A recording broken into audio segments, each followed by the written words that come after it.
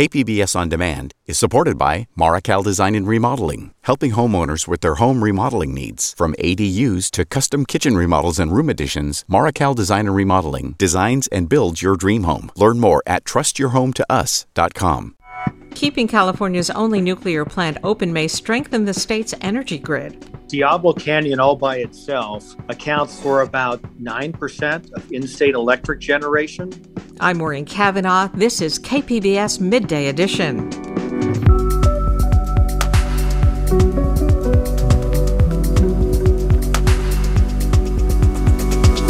A beloved children's book becomes a musical adventure in Escondido. Frog and Toad teach us the power of the importance of friendship in our lives. What are we without, our friends? It's a lonely world out there. So they just remind us, I think, that how important friendship is.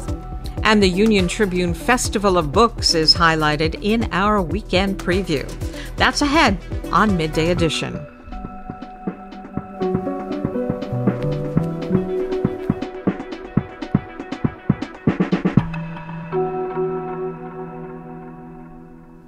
KPBS On Demand is supported by the National Conflict Resolution Center. Topics like political polarization and hybrid work policies can create workplace conflict. NCRC can help workplace leaders navigate divisive issues with the Culture, Communication, and Conflict Certificate. More at ncrconline.com. The first Flex Alert of the season was issued this week. Soaring temperatures across California threatened the capacity of the state's electricity grid.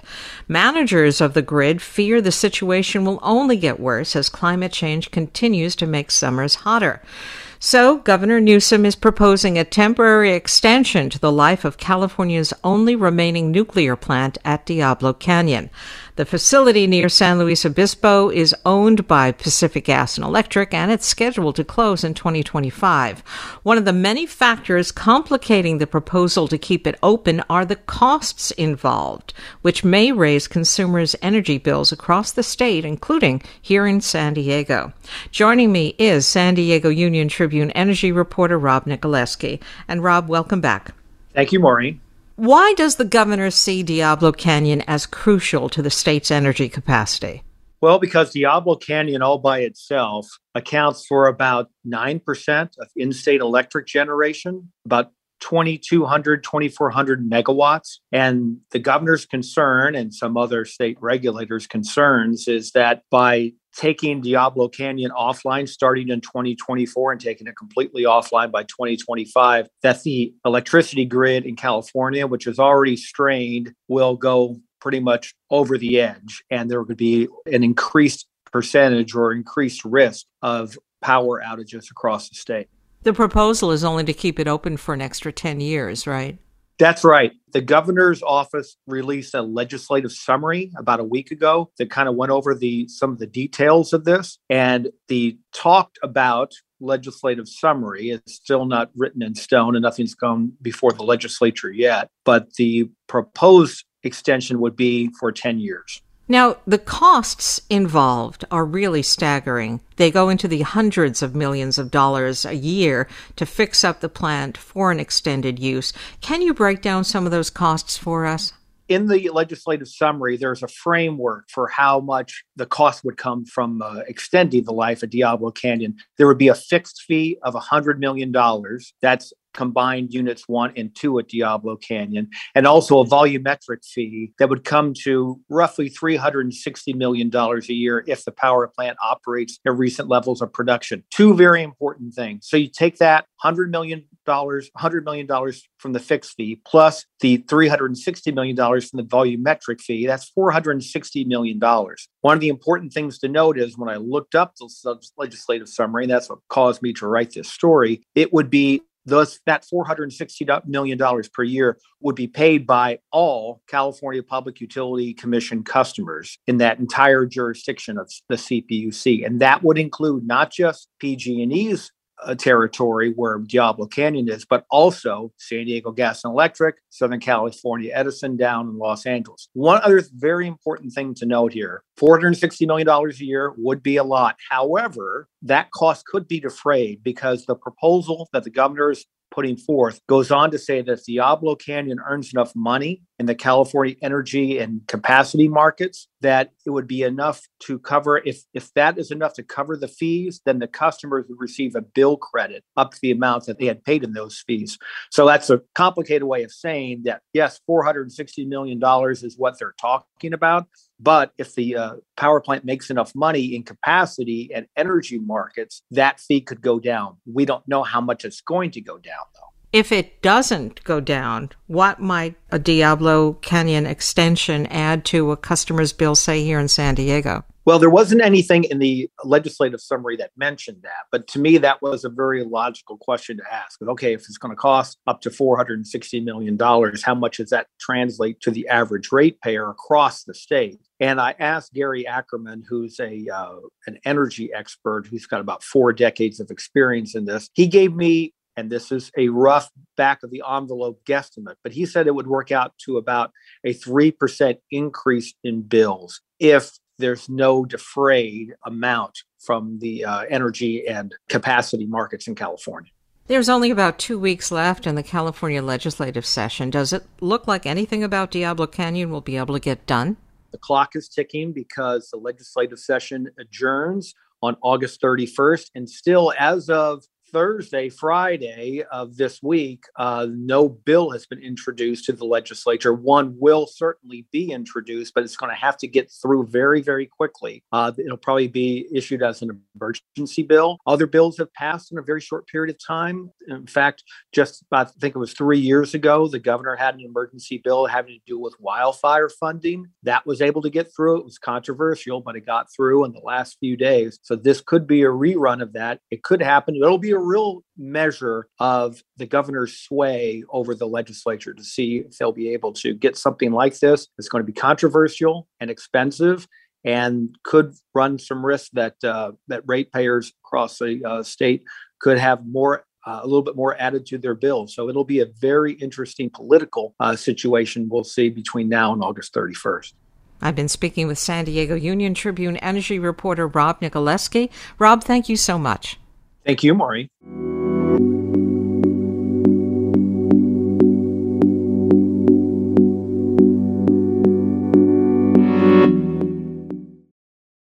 A series of classic children's books is now finding new life on stage and in the wilderness of East County. The Adventures of Frog and Toad taught many children how to read. KPBS education reporter M.G. Perez tells us how the beloved characters are continuing their legacy of learning. This is Frog and Toad, and they are very best friends. Best friends living in a storybook world. Frog and Toad live in 2 different houses, and they always like to do kind things for each other. A narrator reads to a captive audience at the San Diego Children's Museum in Escondido. Frog and Toad are the main characters in a classic series of children's books by Arnold Lobel. Their adventures were first written in the 1970s and have lived on in our imaginations for decades. Toad pushed and pulled on the rake. He raked the leaves into a pile. Soon there was not a single leaf in Frog's front yard. This is more than just a read-aloud event at the Children's Museum. Young actors from Escondido's Patio Playhouse Community Theater have joined the narrator to bring the beloved characters and their animal friends from the page to the stage. Eating cookies, we're so happy. Eating cookies, we adore. A Year with Frog and Toad became a Broadway musical almost 20 years ago. I get to relive all my childhood fantasies of eating cookies and laughing at them raking their yard and the leaves all getting blown away. Christopher Moore is a college music major performing the role of Toad. I hope that it gets a lot more kids into theater so that we can share this amazing experience and gift with a lot more kids. Frog and Toad have endured because their stories are both entertaining and educational. The series is used in many classrooms to help students meet social-emotional goals, especially now, in the aftermath of COVID and its continuing consequences. Brenda Townsend is producer of the musical and a parent. Frog and Toad teach us the power of the importance of friendship in our lives. What are we without, our friends? It's a lonely world out there. So they just remind us, I think, that how important friendship is. I wonder if we are brave, said Frog. Frog and Toad looked into a mirror. We look brave, said Frog. Chapters of the series are also being read in the wilderness of East County. Simon Breen is education director for Earth Discovery Institute, a nonprofit focused on educating children from marginalized communities about nature, science, and conservation. They've just started a storybook hike in the 2,800-acre Crest Ridge Ecological Reserve, nestled between the outskirts of El Cajon and Alpine. This story, Dragons and Giants, is about Frog and Toad getting out into nature, overcoming their fears. They have some challenges they encounter with snakes, with just avalanches and all kinds of misadventures.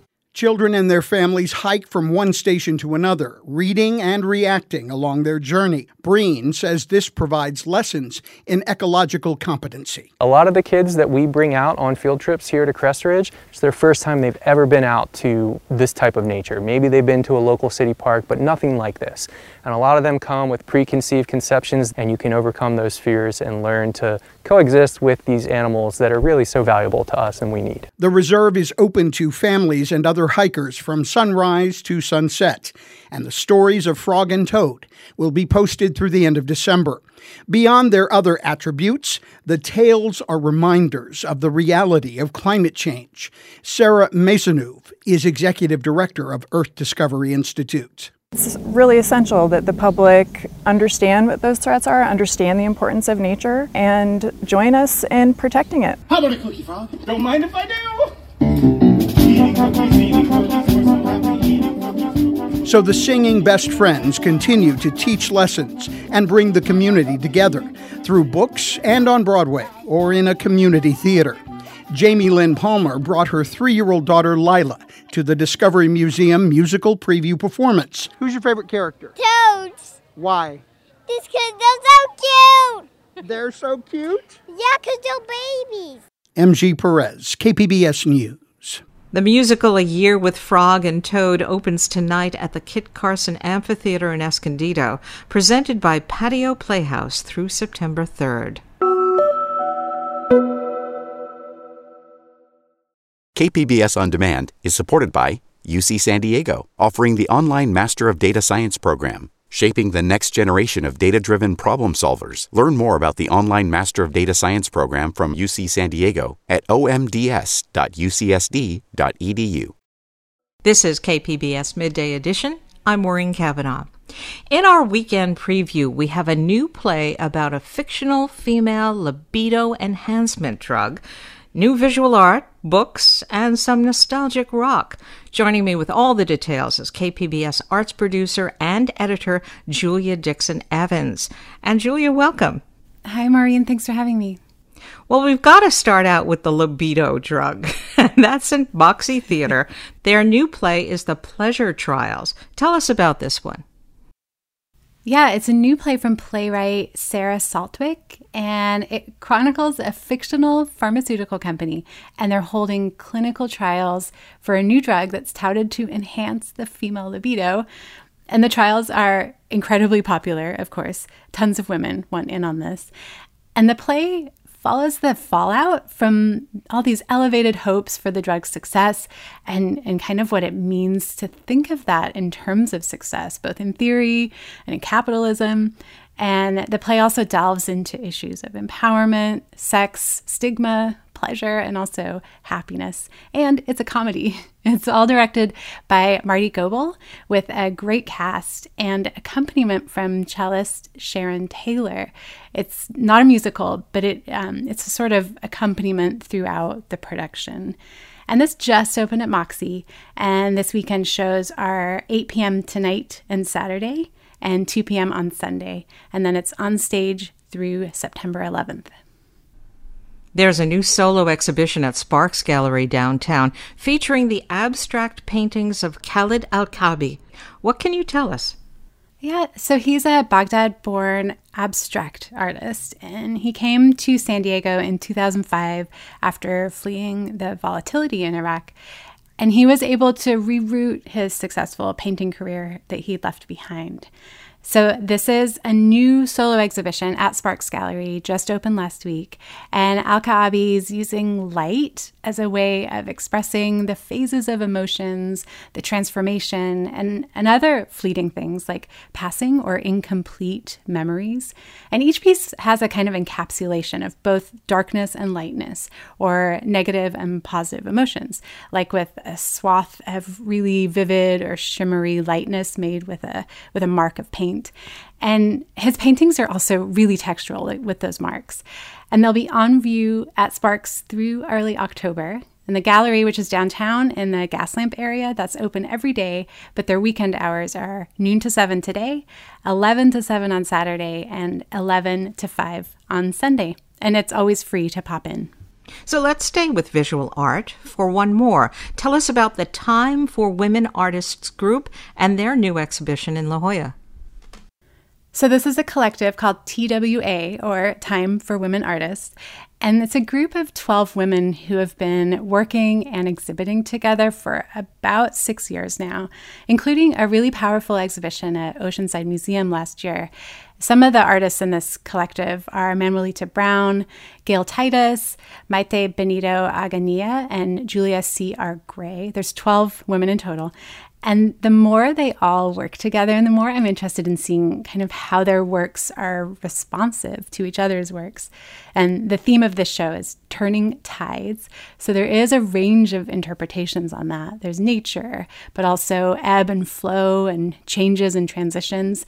And their works also are a range in media. There's sculpture, painting, mixed media, and so on. And that opens today at Be Free Studio in La Jolla. But there's a reception Saturday from 5 to 8. Then it'll be on view just through September 3rd.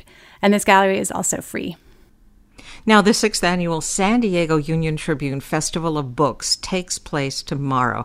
Can you give us some highlights? Yeah, this is Saturday. It's held at USD and runs from 10 to 5.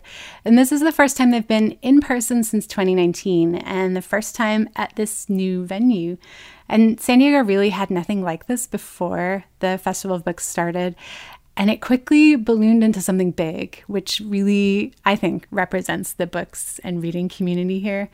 As far as highlights, so we've had a bunch of the featured authors on the show throughout the week. Madhushree Ghosh, Alana Quintana Albertson, Jesse Leone, Adam Schiff, Liz Horta, Christopher Carter, Pam Fong. They'll all be appearing on panels along with some other stars in literature right now, like Megan Giddings, Sylvia Moreno Garcia, Rudy Francisco, even David Duchovny. But aside from the panels, there is also plenty to do at the festival outside. The grassy lawn will be overtaken by a bunch of our local independent bookstores, so you can browse books and also get books signed by the featured authors. There's also a children's courtyard with readings and activities, a poetry corner, local author and small press booths, food trucks, and an entertainment stage. Parking is free on campus for the festival, and there'll also be shuttles to get you from designated parking areas to the center of the festival. And the big thing I'm excited for is the One Book, One San Diego announcement. That will take place at the welcome presentation in the main stage. That's at 10 a.m. And KPBS General Manager Deanna Mackey will be there to make that announcement. But if you can't make it to the festival, you can also visit our website later that morning to find out which books we'll all be reading together next. Everything at the festival is free, but you can register for the panels in advance for either $5 or for a smaller donation, depending on the panel. And some of them have already sold out, but there will be free standby lines for everything on the day of. And before we go, how about a little music? Sure. So this is a show at the Casbah on Sunday night, and it features 3 local musicians. Frances Bloom headlines with Lauren Lee and Lindsay White. Lauren Lee recently won the San Diego Music Award for Best Pop Song for her single Trust Fall, and this will actually be Lindsay White's first full band show. And Frances Bloom is known for this seriously nostalgic sound. It's somewhere between Roy Orbison and then fellow nostalgia rocker Orville Peck, maybe a little bit of Elvis too. And we're listening to Bloom's track Mary Jane and Susie Lee. Mary Jane says, well, who's this? She says, for your information, my name is Susie Lee Smith.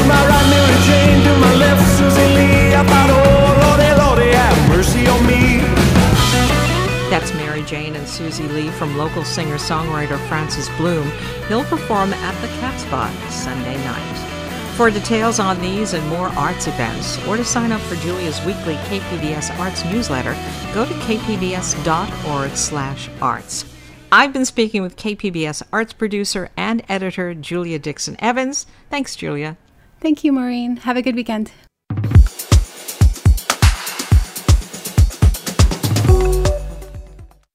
KPBS On Demand is supported by the Museum of Contemporary Art San Diego, offering visitors to the La Jolla campus special exhibitions, collection galleries, coastal vistas, seaside dining, and more. MCASD.org.